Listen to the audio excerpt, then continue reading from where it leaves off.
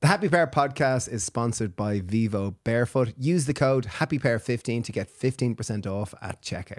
This week's podcast is with Seth Hughes. Seth Hughes, over a matter of months, has gone from 0 followers on Instagram up to over 100,000 in a matter of months. It shows a huge appetite for his message about reconnecting with nature. He's become a wonderful advocate for rewilding and reconnecting to the natural world. He's a young 25-year-old man that really, we talk about the conversation of using social media to talk about the age-old message of connecting with nature. He's got a beautiful way of describing it, that we are always connected with nature. It is our nature to be part of nature, and it's really just about becoming aware of it and starting with where you're at. He's got a beautiful message around talking about mobile phones and his own usage and story around that. And we discuss masculinity and what it's like as a 20-something-year-old and his own views and experience of what it is to be a man in today's age. It was a really wonderful conversation. We got to spend time in person, show him the farm, and really explore what it is to be, like we joked about being a rewilding influencer, but in lots of ways, Seth really is helping encourage and influence people to rewild and connect with the natural world. Speaking of putting things into practice, we gave up alcohol 20 years ago just for 2 weeks just to see what the change was, and it had a massive positive catalyst in our lives. This January, at the start of January, we're running our alcohol-free challenge again. It's 4 weeks to support you to give up alcohol and to see the actual benefits which emerge, connecting with your more authentic self. It's not even to give it up, it's to take a break and to experience how it affects you. Because alcohol, many people are mid-lane drinkers and don't realise how alcohol can just be an anchor that's holding you back. And by taking a small little break, it gives that opportunity to reflect and just to see, wow. So that's our alcohol-free challenge starting at the start of January. Full details are on our website or in the show notes of this podcast. Seth, it's an absolute pleasure to have you here. It really, really Thank is. you for coming. Really lovely to have you here in person. Yeah, thank you guys. Yeah, it Pleasure really, to be really here. is. Okay, as I said, all we need is one question to kick this off. Reconnection. What does reconnection mean to you, Seth? Just remembering, I think. There's not much. The connection already exists. And anything... The only avenue I can kind of go down with reconnection is uncovering what's already there inside yourself in relation to the natural world. There's not, you're not like, you don't have to plug anything back in. It's just remembering that the plug is in, you know?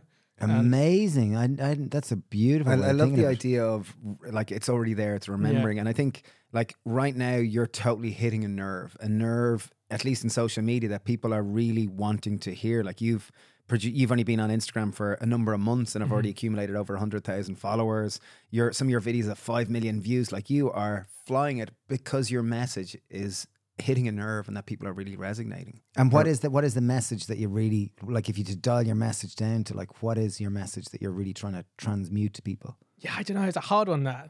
Because I think I'm slowly trying to give words to that message. And I keep finding myself in places where I'm turning the feeling inside myself into a why, or a more like kind of written down message so I can convey that. But at the moment, it still seems to, mainly it's the strength of a feeling inside me. I guess if I had to put it into some kind, the words seem to never really, whenever I write down any kind of why or what I'm doing, that never quite seems right. But it's just, again, going back to that remembrance, that reminder that we're from the earth. That's as simple as that. You know, all the things we need here. We don't need to design our way out of a problem. Most of our culture seems to be based on designing our way out of problems that largely don't exist in nature, it seems like. And it's just to remind people that we don't need to be spending our time solving so much, I suppose, you know. Yeah, because right now in modern day society, many of us feel disconnected, feel isolated, lack connection, really. But interesting enough, like that you said, it's not, we don't need to be replugged in. Like, can you talk more about that? Like, because I think that's a really good message. It's similar to kind of the way that people talk about, I don't know, some like enlightenment or kind of being on a spiritual path or something. There's nothing to actually do. There's nothing to acquire. You don't, like, I get questions a lot like, how do I connect to nature more? It's like, you are. You couldn't ever not be. Like, where do you think you've come from? And it's just a reminder that you're that anyway. You can deepen that connection. You can become more aware of it. To be able to reconnect implies that you've managed to separate yourself. Like, nothing's separate. There's not a single thing. And like, we've all come from women. We've all come from other humans. We're all supported by food systems. Like no one's an isolated event. No, there's no such thing as these isolated events. We rely on more things every day than we can ever name. So to imagine yourself separate to any of that is you just couldn't possibly be. Yet the irony is that loneliness is at like an all-time high, and there's more and more people feeling isolated, on their own, separate. Like, it's such a common feeling in our Western cultures, in our first world industrial nations. Yet, like, and that's why I think what you're saying is so refreshing, that it's like, no matter how anyone who's listening is feeling, or if they're feeling isolated or lonely, or, whatever those kind of words on that spectrum which convey separation, it can't fundamentally be true. Yeah, it can definitely feel true. It can absolutely feel true. And then to reclaim that separation, that illusion of separation, you can go down a million different rabbit holes, to try and get back to that point. But it still doesn't get over the fact that you just are, no matter. And I don't know. Everywhere you look, it makes you feel like you're separate in our kind of modern culture in many ways. It's through the process of elimination that you realize that that you've always been kind of connected to the natural world. What do you mean by that? As in, it's through eliminating some of the vices of modern day society. Maybe, is that you mean? Yeah, like eliminating possibly our social media is quite addictive. Yeah. And it's designed typically, where the product is and our attention is the product. But it's a distraction and something to feel separate because it's in this little box that we can't quite get at. Yeah, exactly. But I guess it's kind of even coming back to and kind of going like, you're 24, like you're not like 25 now. Oh, 25 now. Oh, congratulations, happy birthday. Like, so you really are like, you're a young man. You're there's so much of the world ahead of you. Touch wood, and like, how did you come to this idea? Like, and it's obviously it's a beautiful way of thinking that there's no way that any person can be separate, because we're fundamentally part of nature. We're fundamentally connected to one another. And how, like, tell us a little bit about like how this has evolved within your own experience. Even kind of like, I know you wanted to be a pro surfer. That was a dream of yours. Yeah. So obviously, being a surfer, you're definitely connected to nature. You're out at the sea. I think so. You're like in flow with the elements. You have to be in flow to be up on the board. I think that's a part of my life that maybe I don't really realize is as fundamental as it is, if you know what I mean. It's probably had more of an impact on my life than I've realized. I've spent so many hours in the ocean, even though I didn't grow up by the coast, still even now I've got so many years of surfing and being in the ocean under my belt that I think that's had a huge part to play in my kind of connection with wildness, I suppose, because we've destroyed so much wilderness on the land of Europe, and the land around the world as well. Wilderness on land is quite hard to come by, particularly in Britain and in Ireland, maybe even more so in Ireland. But the ocean is still wild, So I think that no one's kind of tamed that in that kind of way, I suppose. So the hours spent there in an environment that can like pull you in all sorts of different directions, you've got to have your wits about you, but it's also really beautiful. And to keep kind of pushing yourself in those environments in like bigger and bigger waves, in colder and colder sessions and all that kind of stuff. I suppose that probably was a big part of that, what's it like? Almost like awakening that part of yourself. Yeah, or like an initiation maybe, like an initiation into quite wild environments, which I think a lot of cultures, kind of more indigenous cultures, had for younger people in the wilderness on land, let's say. And maybe I had a sliver of that in the sea, in the ocean. And it almost teaches you to surrender and be in the moment and just to trust it. Yeah. Like there is a trust because the waves are too big. It's like, I can't swim through you. Like, you're going to take me where you're going to take me. How can I do it in the safest way possible? And you get hits as well, You get bashed. You get bashed around. So you weighed, it was 16, you said you left London because your mother wanted to kind of start a new, almost reconnect to nature. Yeah, I think it was you were really forced to do the same. Yeah, we didn't realise it, but only after moving did we realise that my mum's side of the family is all from Cornwall. But we hadn't realised. And so there was something calling us there, but we didn't really know what that was. But moved from London when I was 16, but I had been surfing for a few years before that.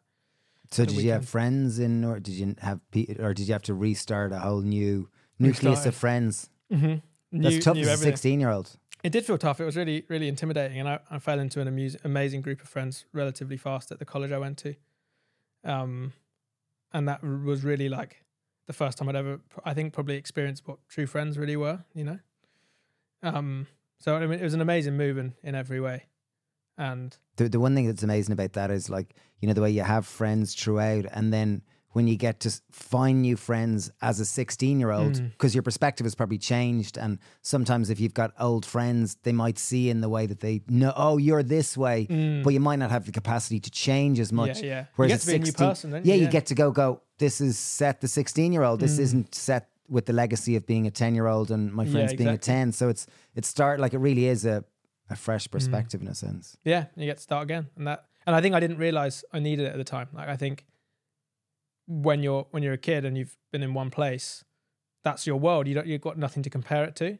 And obviously my mum, older, wiser woman, she could maybe see the environments I was flourishing in and environments I wasn't flourishing in. And yeah, she definitely wanted to move west as well, but I think she really saw the need in me as well. And she saw the kind of environments that would light me up, and then I think probably chose it for both of us. And like I owe so much to her for that move, to doing something that as a kind of, I suppose, like quite an anxious teenager, I wouldn't have. I remember saying to, like, Mum, I don't really know if I want to do that. And then she kind of pulled the plug and was like, no, it's happening. And it was like the best move, so. And there you get into photography. It was around that time. Around that kind of time, yeah, about a year into that. So I moved to surf more, and then With the illusions of becoming a professional surfer. started to kind of, I'm going to do it, I know it. Exactly, yeah. And I think I probably always knew that. There was part of me that always knew that I wasn't quite up to scratch, which was fine. But I still really wanted to travel, I think, at that time, and just be around surfing. And that's, even now, I mean, I can't really get away from it. And I couldn't see myself ever living somewhere where I couldn't surf. It really, no matter what direction my life takes me now, like, it does have a pretty tight grip, surfing, It's one of the And few. then, It's one of the few sports that we've done as adults. Kind of gone like, oh wow, I can see this. This is like, this could pull me in really deep if I put my foot in the accelerator as well. Like I'm very attracted to, like, it ticks so many boxes. It really does, yeah. Like, it's mindfulness. It's wild. It's in nature. There's free. There's connection with the water. There's surrender. There's so many life lessons which you do out there. And community as well, Yeah, the type of surfers tend to be, attracts a certain type of person, which tends to be an open-minded. And that led into film. I mean, a lot of people who work in the photography and videography world, they have started in the action sports world, it seems like, started filming their mates, taking photos of their mates. And that was the same for me. And then it just led into all sorts of other kinds of jobs off the back of that, because I had connections within the surf world, friends who were sponsored by surf companies, and you get little jobs here and there. And then that was kind of it then. I was just like, I'm filming things, and just kept finding myself in environments where I had a camera in my hand, If you've been following us for any length of time, you will know that the only footwear we wear is Vivo Barefoot. Back a number of years ago, probably about 7 years ago, friend Tony Riddle said, lads, what foot size are you? And I was like, what do you mean, Tony? He said, I'm going to get you a pair of shoes that are going to change your life. And I was like, come on, it's a pair of shoes. He got us these black Vivo Barefoot shoes, and since that day, the only shoes I wear, whether I'm on the farm, whether I'm going running, whether I'm doing whatever I'm doing, I only wear Vivo Barefoot shoes. So much so, last night we had a party, and it was a fancy dress party, and Stephen wore a tux, and he wore his black Vivo Barefoot Normally shoes. I wear, like, you got to wear those pointy kind of dress shoes with a heel on them, and my feet normally hurt afterwards. And I was wearing these cool, I think they're Addis is the style, and I felt like I wanted to go skateboarding. Like, I felt cool in them and groovy. I think wearing Vivo Barefoot shoes, studies have shown that if you wear Vivo Barefoot shoes for 6 months, your foot strength will increase by 60%. You get more feedback from the environment, and they encourage you to move more. As we were saying, they're the only shoes we've worn for the last 7 years, and we've sought them out and become good friends with them. They're an amazing business, a B Corp business, and really about doing the best that they can do as a business to better the world.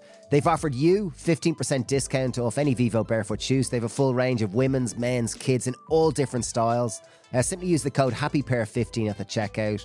And really, we found it to be so beneficial for building strong knees, hips, backs, and for general. Like, I really find it helps me move more and feel more at home in my body. And what will that code give you? It gives you 15% discount off any pair of Vivo Barefoot shoes. Just go to vivobarefoot.com. And use the code HappyPair15 to get 15% off.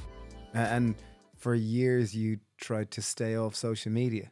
Yeah, You kind of used a dumb phone, or it was something that you were kind of... yeah, and feel very tempted right now actually to go back to it.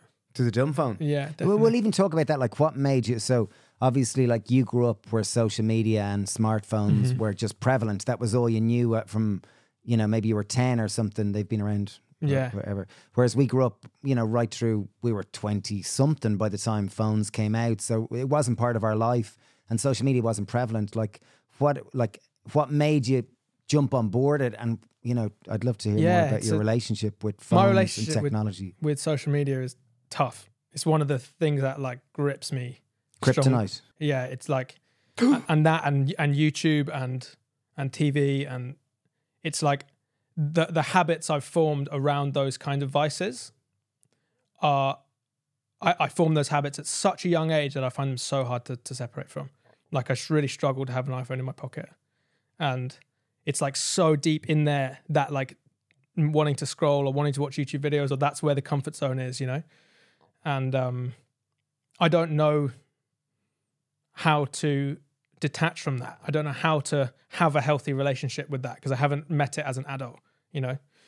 If you kind of, you know, there's a reason why people aren't kind of encouraged to, well, you're not really meant to be drinking until you're a certain age or whatever. Like there's a reason for that. And I think social media is similar because I've got this kind of, you know, you hear stories of older people who started smoking when they were 11 or something, you know, and it's like it's those years where you start a habit where it's so hard to break. What an amazing analogy that it's like learning smoking from 11 or drinking from 11 or one of these type of things that maybe in time it will be, you'll need to be older to actually be part of it. And especially when they get built into your like routine, you know, it's like a day at school that you didn't want to have and you come in and you go straight to the fridge and you get like a bowl of cereal and you put YouTube on and then you just numb out for 2 hours after school because you didn't like it. And I still find myself doing that process now. Just coming back. Just being like, what's that's a cereal of choice? What cereal would you pick? I don't know. I'm probably not cereal these days. It's probably something a bit more healthy, but it's still that same like bowl of food, bowl of porridge, some toast, put some YouTube on, scroll on my phone. And sometimes I catch myself, I'm like, man, I've been doing this since I was a teenager, since I was 13 or something. And it's just so deep in there. And I don't know if that's for everyone or if it's just kids who grew up in cities or whatever. I think it's for everyone. We all have habits that when you need comfort. There are things that almost like actions that when you feel a certain lowness or a certain kind of heaviness, it's like just to recharge. This copes. You know? This helps me deal with it. Totally, yeah. I think that type. Well, it certainly is like it's a double-edged sword. Like we use it lots with work, and it's brilliant. I've never had a personal account. They've always been, you know, the Happy Pair accounts. But it was back a few years ago. I just found that I thought all these people who I looked at on Instagram that these were my friends. Like, I better check out my friends, or this is work. Yeah. And I found it just eroded all the, like sitting on the toilet, standing in a bus stop, standing anywhere. Just like such a reflex that I consciously said I'm not looking at it. And I only looked today just to see, and my average per week is 18 minutes. Social media, so and that's just because, and that's posting. That's posting stuff because it's like I just made a real. I don't look at it. I don't look at my phone because it's so attractive. It just pulls you in, and it was almost like I felt like I had to make those hard rules. Yeah. And I'd look at my laptop, but it's not really addictive on a laptop. Like not so much. Yeah, it's different, isn't it? No, certainly like Instagram I've never had TikTok because I know it's. Yeah, it's like the heroin of social media. And then how did you decide to have a dumb phone, or how did that work, or did you have that for a while? Yeah, I had a dumb phone for a while just because I kind of just reached a point where I didn't want any of this stuff. Like I wasn't even sure if I wanted to make videos. I wanted to get rid of all technology. I wanted to run and live become in the woods. a Luddite. Yeah, exactly. And just go and I live in want the to woods. just become a tree. Yeah, I really want to become a tree. That'd be ideal. And just absorb the sun, and that's it. That's all you need. It's tough in the UK though. Yeah, exactly.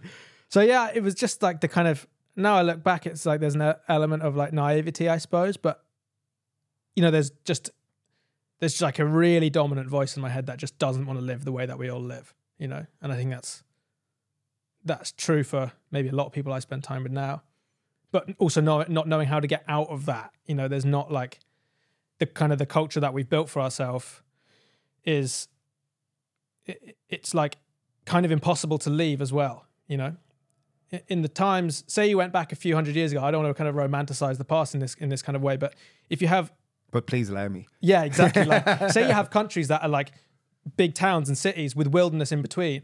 You'd get people who kind of move into civilization out of choice, or people who maybe live in the wilderness, and you get this kind of spectrum of culture within a place. I think people who maybe really depend on nature, people who have decided that maybe that's not what they want to do, and they want to live more in civilization.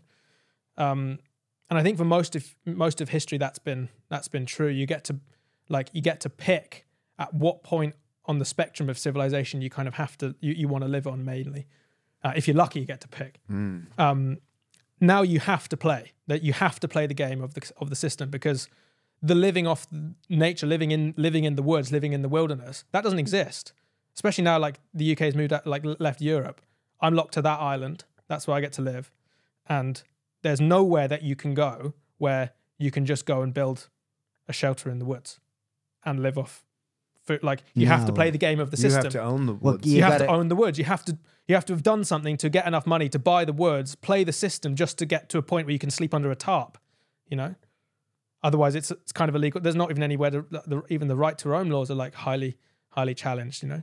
So I started social media because I knew I was going to have to play the game somehow. I wasn't going to be able to separate myself from the system and the culture that I'd grown up in. There wasn't really another option. It felt like maybe there are people who have done it, who live completely underground, who I don't know about. But I knew that if I kind of wanted to, the liberation from the culture seemed like had to go through the culture to get it.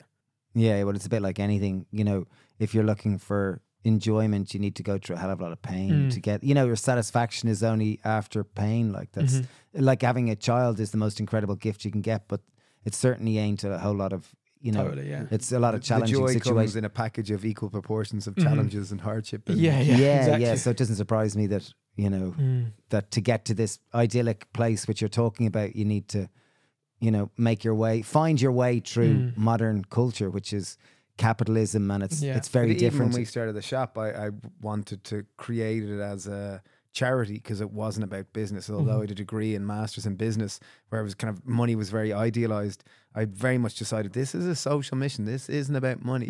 And it was only Dad that said, "Listen, lads, you probably have a greater effect from within the system as opposed to separate from it. I think you should set it up as a business." And I was like, "Okay, Dad, we'll follow you." Yeah, you're older than us, you're smarter than us. But there was definitely, like, we can definitely relate to that as 21, like back when we were 21, 22, because we both would have gone on our walkabouts and spent lots of time sleeping rough, like sleeping rough under tarps and sleeping at the side of the road and sleeping in home and shit, like just trying all sorts of different things of what else is on offer in life other than modern, getting a job and trying to buy a house and get married and, you know, like all the things that you're programmed And to do. exploring is the spiritual life I want to go down. Maybe I do, but I'm not sure. I feel like I should be a part of I don't home. know, and very often it's not like you make a conscious decision. It's more like you're following your nose and life brings you to a certain place.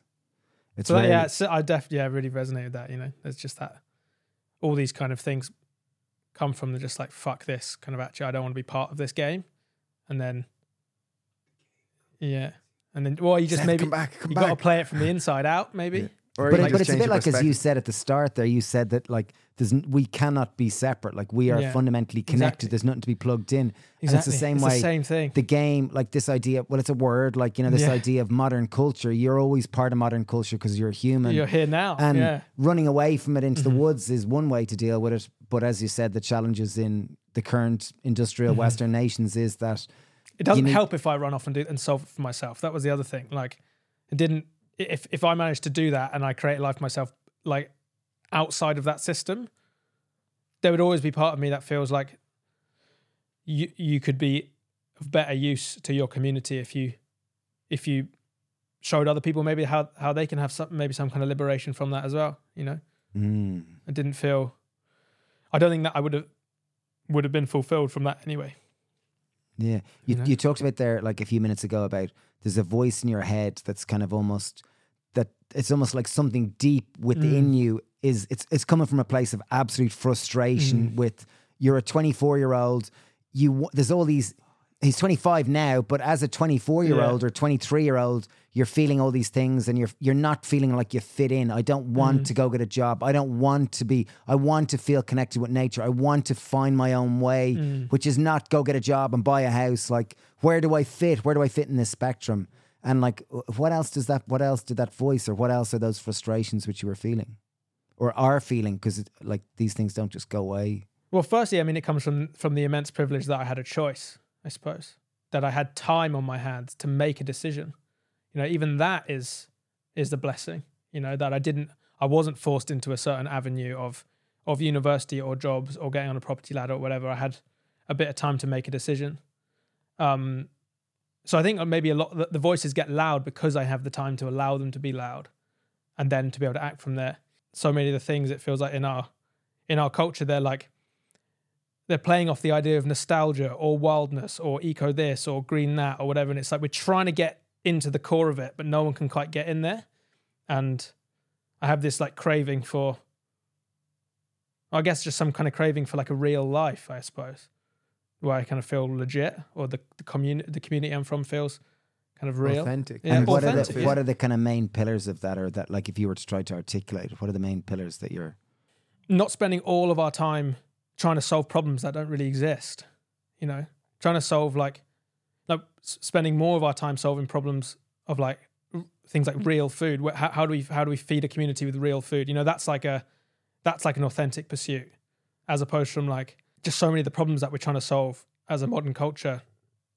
They're problems that we're trying to solve based on someone else failing to solve that problem 100 years ago. And it like kicks the bucket down the track. We're trying to like deal with all of these problems out in the periphery, that these problems out in the periphery get created because we haven't solved the core ones, and we don't really spend any of our time trying to solve the core ones. And if we put all of our kind of energy trying to solve what it means, like the problems of being humans on Earth, it would then have a knock-on effect just to solve the outer ones. But we're always just like, should we or should we not build that bridge, or like whatever? Like, Or the Wi-Fi, how do we get the Wi-Fi quicker?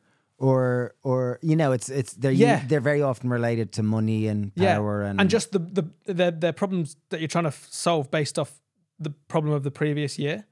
You know, it just like kicks the bucket, whatever. You know. No, I get you. Yeah, You know I what I totally mean? get you. I'm sure there's a better way of describing that, but No, but sure. Well, like fossil fuels are quite a good example. You know, like for some reason, someone thought that we needed to go faster in cars, in planes, whatever, and they may well have been right, but that.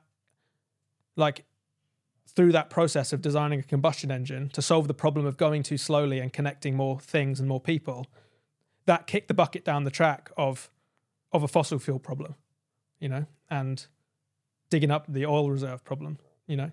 And whereas had you tackled the original problem better, maybe you didn't need to constantly expand an economy. Maybe it could be more localized. Maybe everyone doesn't need a car, you know.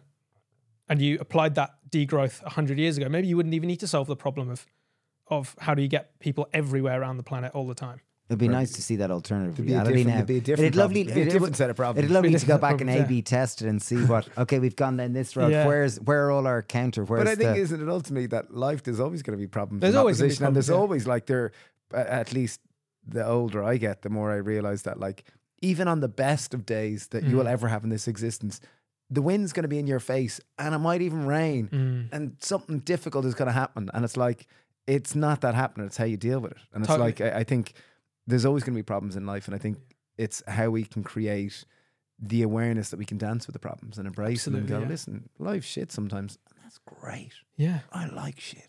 You know, I think the more we can, rather than pursue life as in this place of reaching contentment or happiness or this destination, and more enjoy the ups and downs and the struggles and the... that's easy to say, like, you know, it But it sounds is. almost complacent, like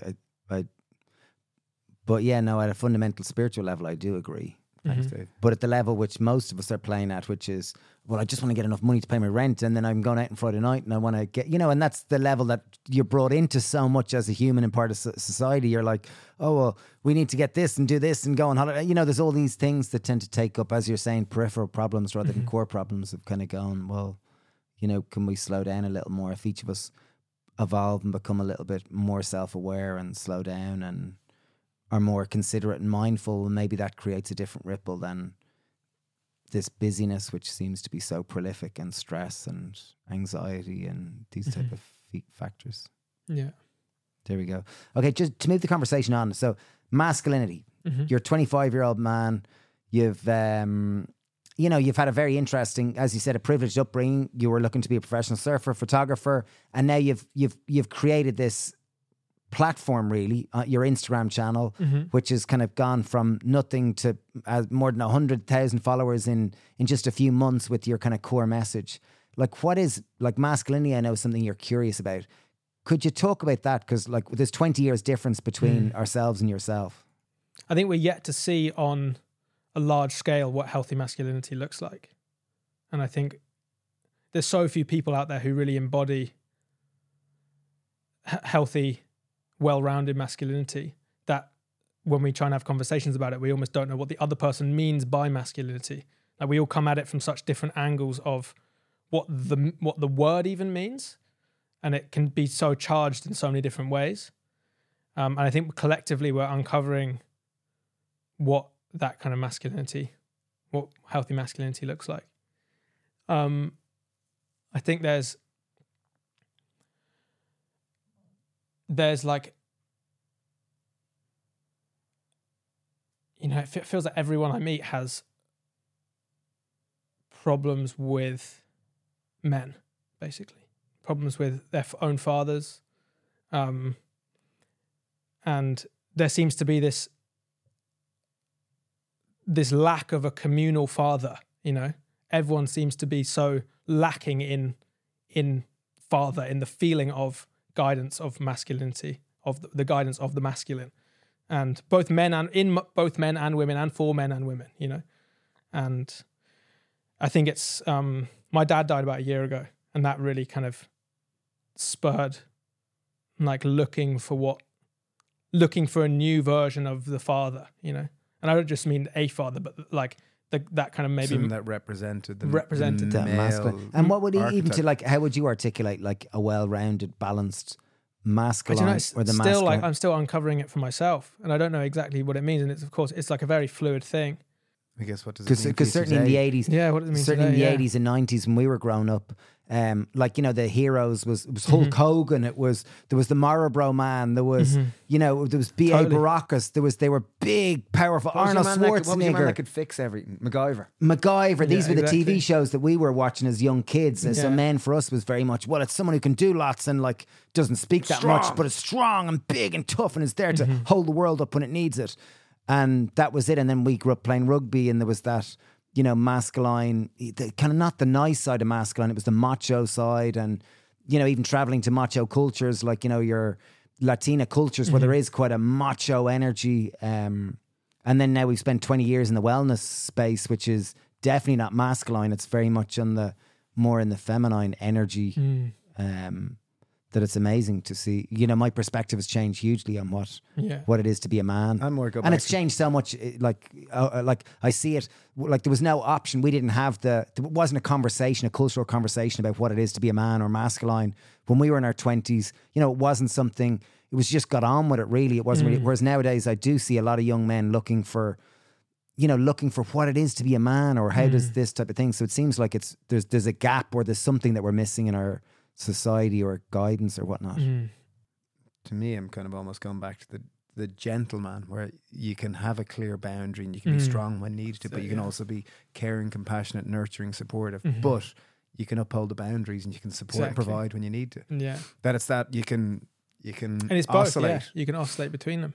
And you can be gentle, calm, nurturing, but you can also go, no, enough. Yeah, and I'm learning that as a father. Yeah, and I think that's basically it, And I don't think that gets. I don't think that's, like, a thing that's very commonly seen in. I don't know, in, like, even in, like, pop culture, maybe. I think there's not many, like, characters that are that well-rounded version of like masculinity that I can maybe think of in Maybe there are, but to me, maybe I don't feel like I've come across that. Like many. from TV shows. Yeah, or- exactly. Well, I think many virtues aren't celebrated. If you look back in older cultures, or at least in my romantic version of cultures, virtues were celebrated. You know, you wanted to be kind, gentle. You wanted to have good morals. You wanted to be an upstanding. You wanted to have a spine. One of the biggest criticisms was he's spineless, as in he didn't do what he said he'd do. He lacked integrity. Whereas I remember even yesterday on that conversation with Arthur Brooks, it was very much like chatting with someone that was really deep in morality and was very into virtues. And it was like, wow, that's a... Whereas I think when you talk about popular culture nowadays, it's usually very good looking men. Like if we're talking about masculine, men or women that are very good looking and they have, they're funny. they've good, They're good at saying strong the right thing at bodies the right time. and they have some skill like singing or dancing or acting or these kind of, they're the personification of the kind of our culture, really. You know, it's rarely like it's the beauty culture. It's the beauty, you know, those are the superficial rather than morality and values. And maybe it's changing. I don't know. But like, because we're looking for quick fix, you know, you're like social media is the way we consume things now. Attention spans. I was reading about something that our attention span, supposedly when you get told, geez, you got attention span of a goldfish. That's actually a compliment now, because supposedly goldfish can focus for 9 seconds, whereas the average human can only focus for about 8 seconds. So that's actually a compliment now to be told you got the attention span of a goldfish. Come on. Yeah. So, but Thanks, what I was Dave. going to say there more about how we consume content and movies and social media is it's so quick and so that it mostly be in the animal part of our brain, which is, oh, they look good. Oh, they're doing something cool on a skateboard. Oh, wow. Look at that wave he jumped off, because it just gets in that animal thing. If you've got 3 seconds to catch people's attention, it has to be kind of like animal rather than someone being really moral and smart. But maybe. Yeah, I think the middle ground isn't really ever like praised that highly, is it? Because it doesn't jump out in your face. So how did this journey? Because I know you went off to one of these, like a Sacred Sons, I think it's called, some kind of circle for masculine for men and what it is to be a man. And how did that go, or what does that look like? I don't know why I felt very called to it. It just came up about 6 years ago, and I just felt that was something I was like immediately quite uncomfortable by it. And this is before your father's passing. Yeah, long before. And for some reason I was like, oh my God, I don't want to be at that thing. But it stuck with me, you know? I don't And want to be what at is it, it? and yet What- I'm drawn to it. What is Yeah. it? It's a Don't festival put your of hand in the men. fire. Don't put your hand in the fire. Yeah, I yeah. have to. It was a bit like that, yeah. Yeah, exactly. And it was a gathering of, I don't really know how to explain it really. This one was a gathering of 150 men. And you go through various practices, I suppose, that are designed to bubble your emotions up to the surface in different ways, you know? And it'd be different for each man, you know?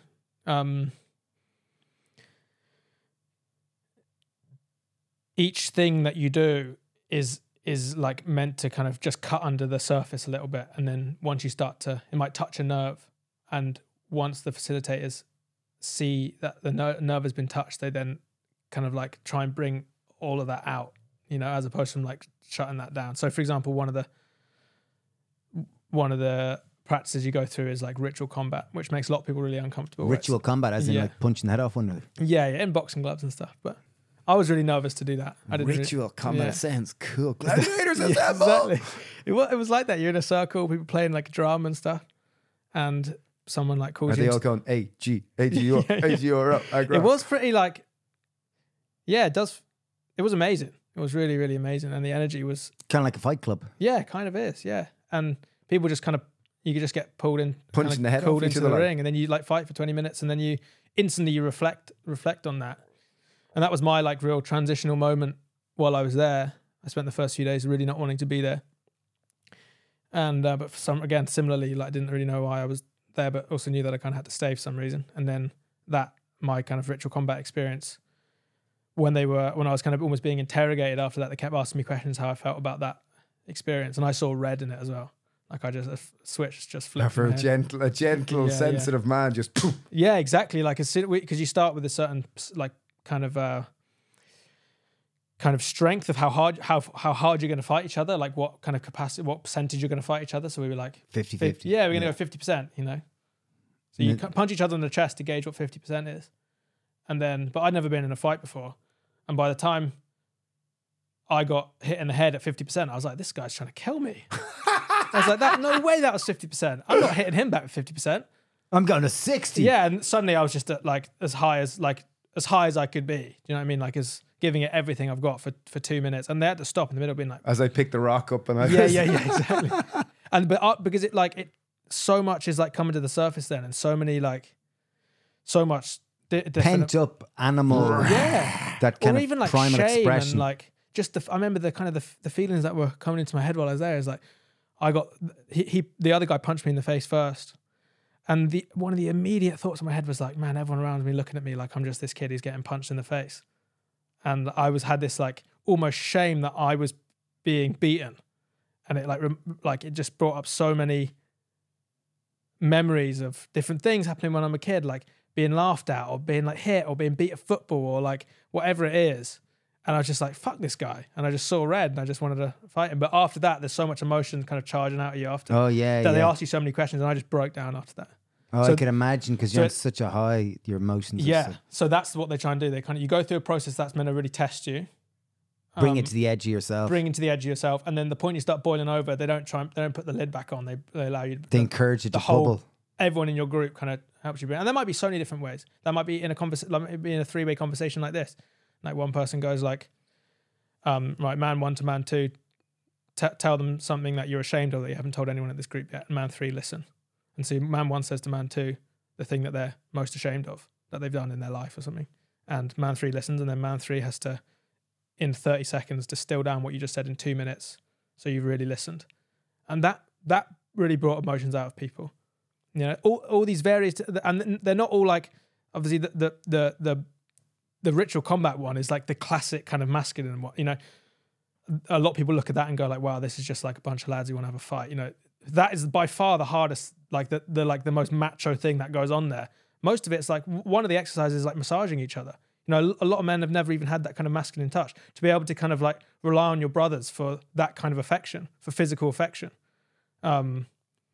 Like so much of our culture is about seeking that from women, from mothers, grandmothers, partners, even to the degree of like only going and getting a massage if it's from a female masseuse, you know, and to be able to be like, no, you can have that relationship and that exchange with a brother, and that bubbled loads of stuff to the surface for some men. So it's all different things. You know, I wasn't brought up in a culture where I wasn't allowed to cry.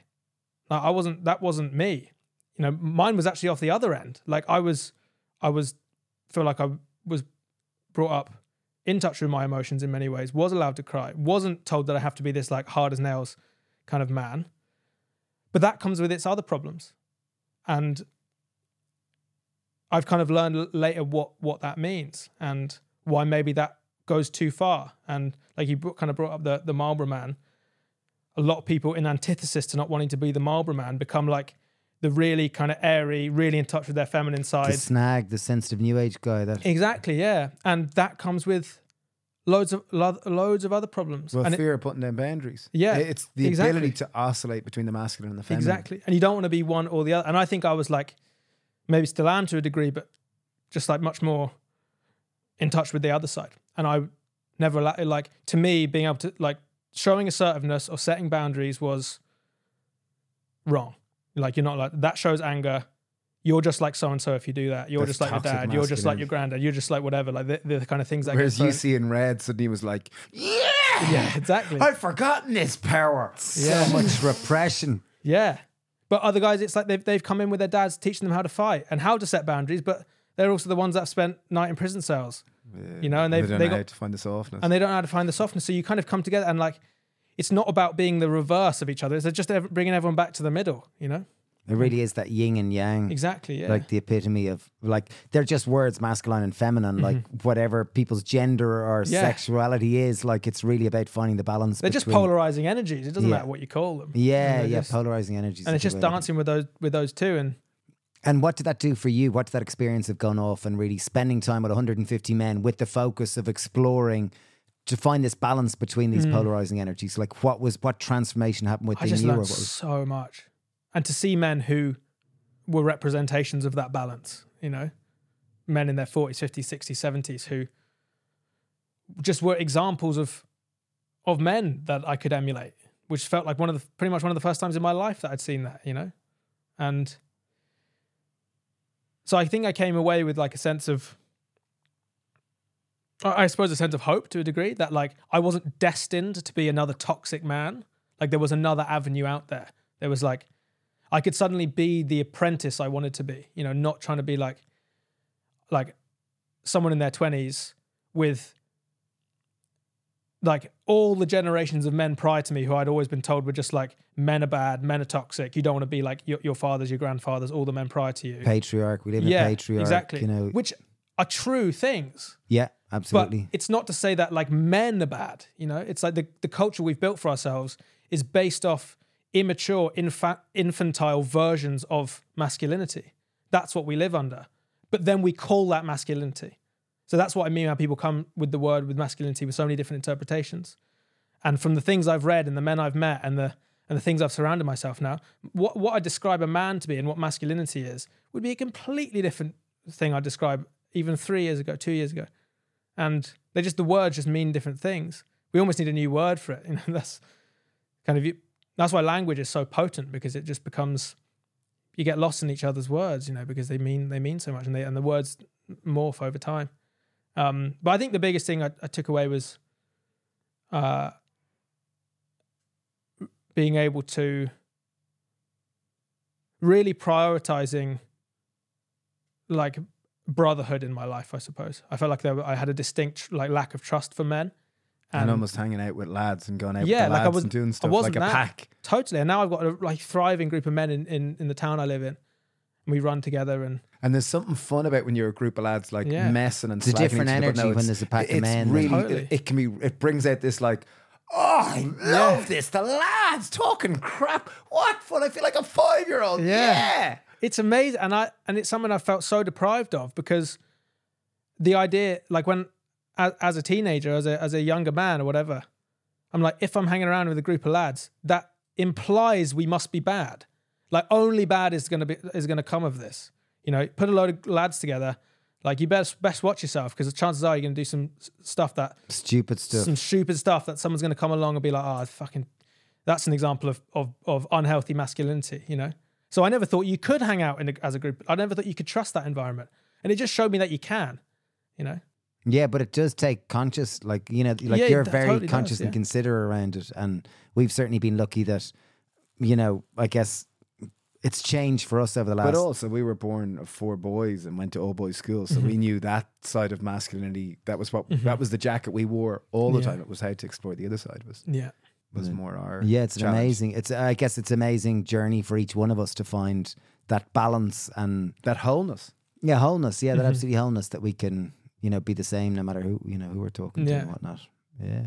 And moving into like social media, just to go back to that, because I think masculinity is fascinating and I adore it. But like, I'm curious about what brought you to social media, and then how you're finding that balance now as you're cutting a nerve. There are many people following you, and this is digitally, of course, but they're following you and they're curious about your message. How are you finding that balance between hating it, loving it, wanting to break it, wanting to please others, wanting to throw it out, feeling addicted to it, all these bits? Like just battle with it every day, you know, because I'm like addicted to it at my core, and I'm like, but I also know my skills are in videography. That's all I've ever known, and I love chatting about the natural world and encouraging people to engage with it. And I'm just like, between those two skills, just you got to try social media, and it worked. So I was just like, I didn't expect it to.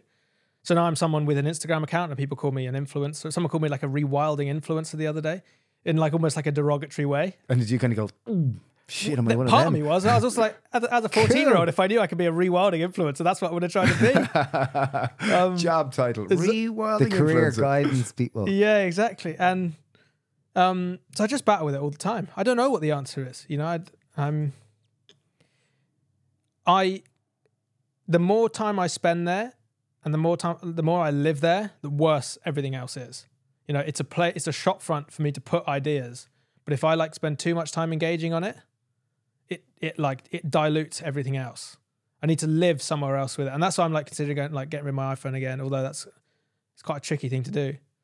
But I think the channel had such a big explosion initially. It's because I didn't have an iPhone, and I'd come off the back of 4 months of no social media, no Netflix, So you were very clear. I was just completely Playing. clear. Creative play with Just no creative not attachment. feeling any other people's expectations as well. Nothing at all. I was just posting what I wanted to do, and I just did it every day for a month to see what would happen, and it just took off.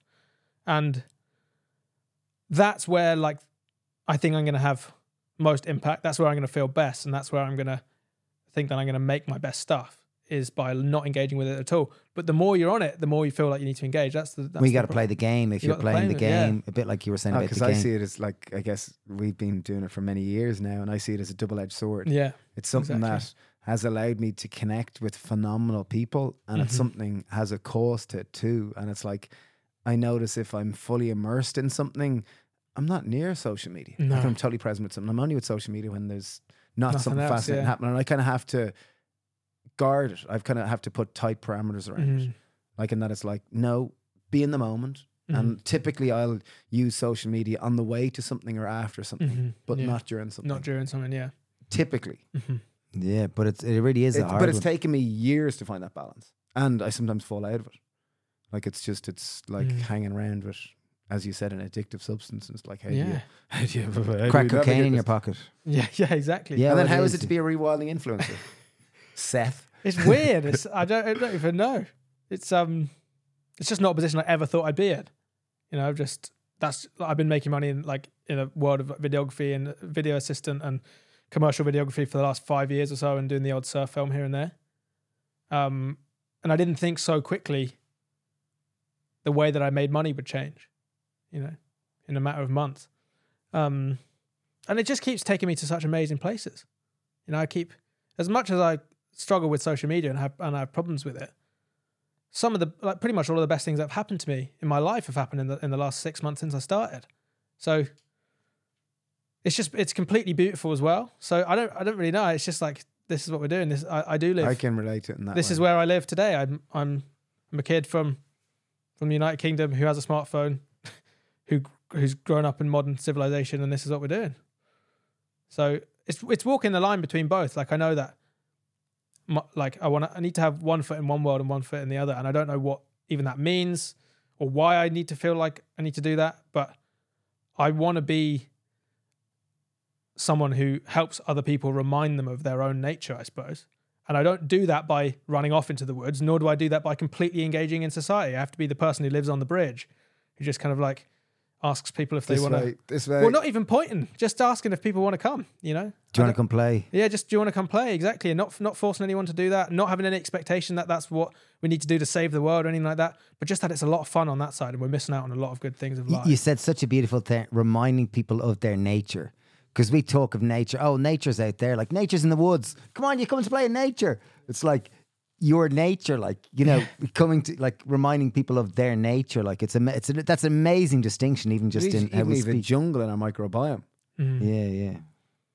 But I mean, the rewilding process is an internal one and an external one. There's the rewilding of woodland and land. But more than that, it's the rewilding of your own, the rewilding of your own health, the rewilding of your own spirit, the rewilding of your own mental health, the breaking down of the rewilding of your own language almost, and how you talk about things, and how you talk to things and animals and plants, and how much that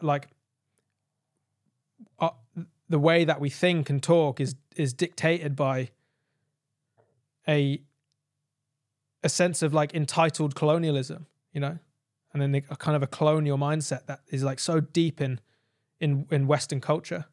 As in the dominant nature, the dominion over nature. Yeah, exactly. And that's obviously a very convoluted topic. There's lots there. And that kind of, that voice of dominion, that humans are just here and then it's everything else. You're not part of a circle of anything. You're just at the top and then everything's below you. If that is your fundamental idea, whether you know it or not, that's your fundamental idea of the universe. That is how you act. And it doesn't matter almost how much you rewild out there. If you don't start to engage with the natural world from a rewilded headspace, you'll return to that dominion before you know it. And so I read a lot about kind of indigenous cultures that still exist, read a lot about kind of hunter-gatherer culture, how humans have lived for the vast majority of human history rather than the last 10,000.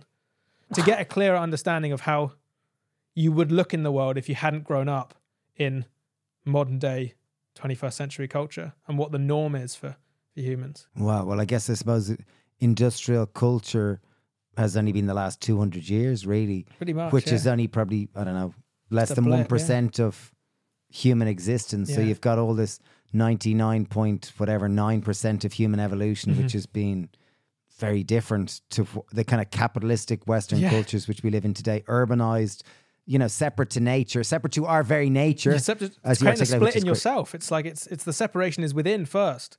That voice like, should I, shouldn't I? Like that, the voice that talks to itself and the voice that talks to that voice, and these kind of layers and layers and layers of voices. Rewilding is getting back to one voice in your head as well, to me. It's not like, I don't think humans in their true nature have a million voices talking to each other in the way that maybe a dog doesn't, No. And you only have to have the voice that tries to correct the other voice if you live in a world full of things that aren't good for you, but you want them, social media, alcohol, sweet food, cigarettes, porn, whatever.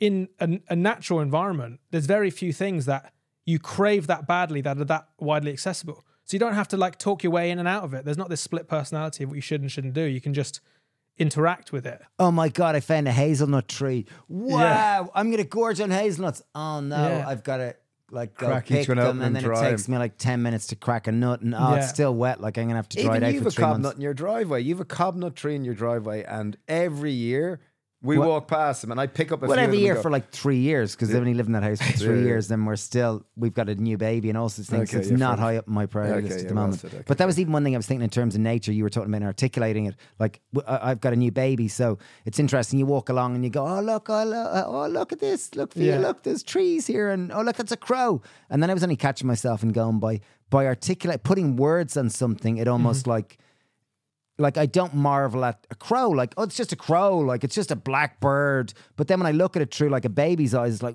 whoa, it's this weird little animal that has these 2 legs and it walks really weird and it's amazing. But I just thought it was a crow because the word almost like makes you think it's generic. Think it's just a crow. It's just a tree, but then it's like, wow, it's this thing that's coming out of the ground and its roots go just as deep down and it's home to millions of creatures.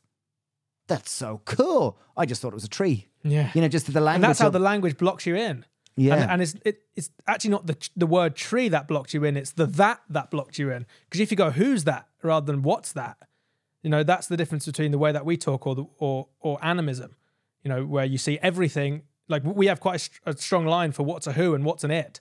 Humans are who's, maybe a pet. But expand this. I lost you here, but I like where you're going. I think like Harry Potter of Animagus, like somebody can change into an animal. Well, it's the way you talk about. It's the way you talk about the natural world. Being a wolf, and it's like I'll be a fox. If we go out and have a conversation about that tree, we talk about it as an it or as a that. It's an object rather than a subject. But if I talk to a human, I go, oh, who's that who just walked in through the front door? Or even with a pet, you who a pet as well. And versus the tree, you go, who's that tree? Yeah. What's that tree? A lot of indigenous cultures don't talk about the natural world as that's and it's, but who's and he's and she's and theys. Oh, and beautiful. Even that knows that you're... Even you saying this, my mind's gone, cannot compute. I know, it's weird, isn't it? There's actually smoke coming out my right ear now. And that's what I mean by this kind of this rewilding of your inner brain and your fundamentals of how you think about the world, because it's in the language, and the language dictates how you see it. That's just a crow, man. That's just a tree. I've seen one 1,000,000 times before. And if that's how you talk about things, you're looking for exotic versions of things now. It's like the reason why like a David Attenborough documentary is really exciting is because it's lions and it's tigers, it's things far away, it's stuff that you don't normally see. So suddenly the nature is something that's far away and exotic if it's worth looking at. It's not, nature isn't the pigeon in my back garden. It's not the dandelion growing out of the crack over there. They're all the same thing. They're all just Life. just living. all just life, different expressions of the same thing, all as you couldn't put them on a beauty hierarchy. You know, they're like they're all just the same to me now anyway. And So how does one go about? Okay, That's a beautiful idea. Like it really is. So It's how does one? Okay, so let's just say I'm John and I'm from Middlesbrough and I'm listening to this and I'm going, "Jeez, this is I'm lit." So, as a rewilding influencer, how do I make an you effort fit or that start in like changing? 4 times now. Well I'm done. enjoying it. I'm having fun with this. I'm enjoying poking holes. Sorry, but like, where do I start? How do I kind of go? Seth, this is in. I'm in. Like I'm going to go out with my brothers and we're going to have a fight now. You know, Ritual fight, ritual combat. No, that was a joke. But like, how do I even start this idea of rewilding? Because every time I put out the rubbish, I'm wrought with guilt because I see all this plastic here, and yet I'm buying organic and I'm trying to feed my family good and I'm trying to support good farmer, but it's fucking plastic here. Yeah. So like, how does one start and where does one start? Or what would you recommend for I me, don't John? know. I don't really know. Okay. It would be different for everyone. And what I know has been true for me is really honing in on my local environment, you know, starting to find as much beauty and as much excitement out of the expressions of nature in my immediate environment as I would from a David Attenborough documentary. So connect in with your locality. With 'Cause your locality. We live in a culture where we always far away. It's or always far away. It's different always is better. better Bali, I than want to here. go. I want to go to Costa Rica. Oh, that's Yeah. gonna have the answers. Whereas we don't set up, like we'd sooner go to Spain than our backyard. Whereas Exactly, it's yeah. like, how do we cultivate this? Because I'm into this. Yeah, it's exactly that. And it's Localism. It's realizing that, like, yeah, localism. And it's like, you know, I don't know how much we're all going to be able to like travel over the next few decades. Who knows what's going to change with kind of availability to fossil fuels and being able to kind of just at the drop of a hat jump on a plane and go somewhere to see something exotic and different. I'm like way more interested in like taking the energy I would have applied to going somewhere and seeing something exotic and getting that same enjoyment in the back garden or in a park or in by the sea or something like that, and trying to imagine what the landscape, like the landscape that that everyone lived on at one point would have been a wilderness area with incredible biodiversity. It's not like people go, oh wow, like these places all around the world with this amazing biodiversity, there's the life there is so amazing, implying that where they are was never that. It was all that at one point. That's what life is. It was all, we've taken that away. And I think I just get really excited about turning like Europe or Britain or even the southwest of England where I am into like rekindling that. And I think that's where the rewilding of the land comes in, where you take you get excited about what that bit of land could look like, how biodiverse that bit could be. Could you get as excited about that park that if you put your love and effort into, even if it's just emotional love and effort, how amazing could that be kind of over the next 5, 10 years, 20 years? Yeah, friend Mary Reynolds, she did a little experiment. She's got a cool land where she rewilds it, and there's one particular spruce tree that she talks to that's Kevin. One out of them all. Yeah. And when she talks to Kevin ironically is twice the size of the rest of the spruce trees, and that's like the emotional connection. Yeah. And literally, hello, my favorite. Yeah, How are you? exactly. You know, this And it type just of- wants it, like the natural world wants to be interacted with, and it's like waiting for us to do so, I think. And I think like one thing that comes up with me is that like my children, and they're 13, 10 and 7, they can all name the top brands in the world, but they can't name 10 local trees. Yeah. So it's like, what Well, am I? that's on us. That's on me. Like I see that as going, oh, jeez. Yeah, I know. It's Hello, full on, guilt, isn't it? my dear friend. Yeah. I think that connecting to locality, and that's easier for some people than others because some people don't live in places where there's even a sliver of nature connection. But knowing that it could be there, you could cultivate that in some way. But it's we all have agency, and what we do every moment dictates how the world is going to change. Like it's the idea of disconnection that I can't possibly influence the world. It's like you can't not. Even me moving my finger now Yeah, it's is changing the influencing it, yeah. world. Like it's like every single one of us has more The agency than butterfly we effect. realize. Yeah, but it's like it's move your finger effect. Yeah. Yeah. Okay. You said that was one great tip. It was so realizing that in your local area, there's bound to be lots of nature, and form a relationship with it. It's Yeah. it's really connecting with your own very nature. Yeah. And as how your- to remove the separation from it. Like the what, idea. what else would you think of is a good way of this journey of rewilding or reconnecting? Really, or remembering. You know, it's all words which we're trying to articulate the same thing I think there's so many different ways to interact with nature. Like our with your nature. Yeah. with you know. I mean, the that's- typical way of doing it is like through the eyes. It's like watching. Like, oh, I'm into nature, so therefore I'm a bird watcher. I go out and look at birds. Like, that's one way of interacting with nature, but it's it's not particularly engaging way. Like, that's one of the reasons why I love foraging and eating wild food. You know, even if you're just going and picking nettles and drinking nettle tea, that's a way of interacting with the natural world that isn't just purely through like, I'm this separate entity that's walking into the woods as a modern human and I'm just going to look at things. Suddenly you're bending down, you're in the soil, you're picking plants, you're then going to drink that, you're going to ingest it, you're going to get the microbiome from the woods, you're going to get the health benefits of that plant. Suddenly you're engaging with it in all your senses. So I think having just a bit really basic understanding of what plants are what trees are what, and getting into small amounts of foraging and drinking some kind of hedgerow teas and things like that. There's just so many other ways to interact with the natural world than just through your eyes, I think.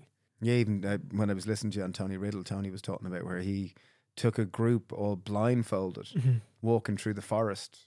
And just like one, you got to practice trusting the person, and two, because you're blindfolded, your hearing is like lit, and so is your smell, and so is your touch, and you experience the forest totally different. I thought that's trippy. I guess what we're saying here is there's a million different routes to it, but I guess it starts with one's own awareness and realizing that And a desire. that your very nature is connection to the natural world, because you're inherently just Because you part are the of it. natural world. Yeah, it's not something to go and. You're not like going and visiting. So it's not like going to a theme park. You know, that's the way that it's spoken about. Like, I'm going to go to the park. I'm going to go to I'm going nature. to visit nature. Yeah, it's more like jumping like into the ocean or something. You know, like you're reintegrating with your home as opposed from going and visiting something that you're just like kind of external from. Well, it's almost the analogy like we grew up learning the Irish language in school, and it was kind of bet into you. Like You hated it. Everyone just nearly everyone resisted it and found it backward and wasn't really into it. And it's only been in the last number of years we've got back into learning it and realizing that, oh my God, this is such a gateway to our culture, to this random rock which we live in the North Atlantic, like, and the whole culture and the thousands of years of people living here. This language has so many keys to it, and it kind of almost feels like the same journey that we're all on, back to reconnecting to our own nature and the natural world. Yeah. So before we wrap this, like what like looking forward into the future as a 25-year-old with all the the earthly problems going on and the natural world and the power of a wildness. What are we calling it? Wildness influencer. Rewilding I love influencer. this title. You're like, what do you hope for, or what are you worried about, or where do you look to the future? Like, what excites you? What gives you hope? I mean, I think really people like, I'm not gonna lie, I think people like you really give me hope. You know, like people who are older than me, older men who are establishing things in their local community. Like, you guys are an amazing example of committing to locality, whether it's through like nature's in going for woods and foraging, but having supplying kind of real food for your community. That's the same as what I'm talking about. And things like that give me hope. People who are committing to place, who see the value in investing in local community, and who care about the holistic health of all the members of that. And that is happening. There's a lot of that. It might not be the biggest thing in the world, but it's like a lot of people are really being part of that kind of party, you know? So that gives me hope. So thank you guys. Really appreciate it. No, I think. And I think where one of my fears would be like having my health taken away from me from systemic changes. And I think food is such a big part of things for me, and access to real food and access to clean water and access to, I think being robbed of physical and mental health is something that bothers me. Like, even when I go to London now, it seems like the quality of food just in a Tesco in London is completely different to, or just any supermarket in London seems to be different to even the food you'd get in Cornwall, and the way that it makes me feel, and how clear or sharp that makes me feel, or dumbed down that makes me feel. And I worry about a future where you can't get access to real food, I think. Yeah, well now like nearly 60% of calories that we're eating in the UK and Ireland are ultra processed foods, and in most first world industrial nations, like, so over the last decade it's probably gone from, you know, we've seen it in our lifetime dramatically go from, like, I just see the amount of stuff my kids are exposed to, and it's 10x to what we were exposed to at their age, 20x. We used to get a treat on a Friday night and you got a crunchy bar or a, And then on a Sunday you get something from Granny. and that was it. Like they were your only outlets. You got a couple of bickies. Yeah, like a homemade flapjack, or like, and to have 10p. Like, and now I feel like I'm going back in time, but like A shilling? I see my kids with Revolut cards, and they're like 12, and they're going out to meet their friends to go for dinner, and you're going, oh my God, I don't think I ever went out for dinner with my friends until I was way older than like 35. I did it. We've had our first meal out there recently. That wasn't funny, but yeah. Anyway, the woes of modern life. Any closing remarks to land this ship? Seth, I've really enjoyed. I love the fact that you. It's great to hang out with a rewilding influencer. Sorry, I had to say it. No, I admire the fact that you really ponder things. Yeah, and that there's you great delve in philosophical. and- Like you've amazing mind for a 25-year-old. Yeah, like, you're you're really open to Look at yeah, explore really and to open. delve Like into. really, you're like an antenna for loads of interesting topics. Oh man, I know nothing. Fun really. to talk. I know nothing. None of Really. us None of us do. But what's the Whatever eye? age we What's are. the eye? It's just coming Exactly. out of you anyway. Yeah. Really, it's the bugs inside of us that are doing all the talking. Yeah, exactly. Possibly. Who the hell knows? Yeah, no, thank you guys. Appreciate being on here with you and being shown around and everything. It's really a privilege. Yeah.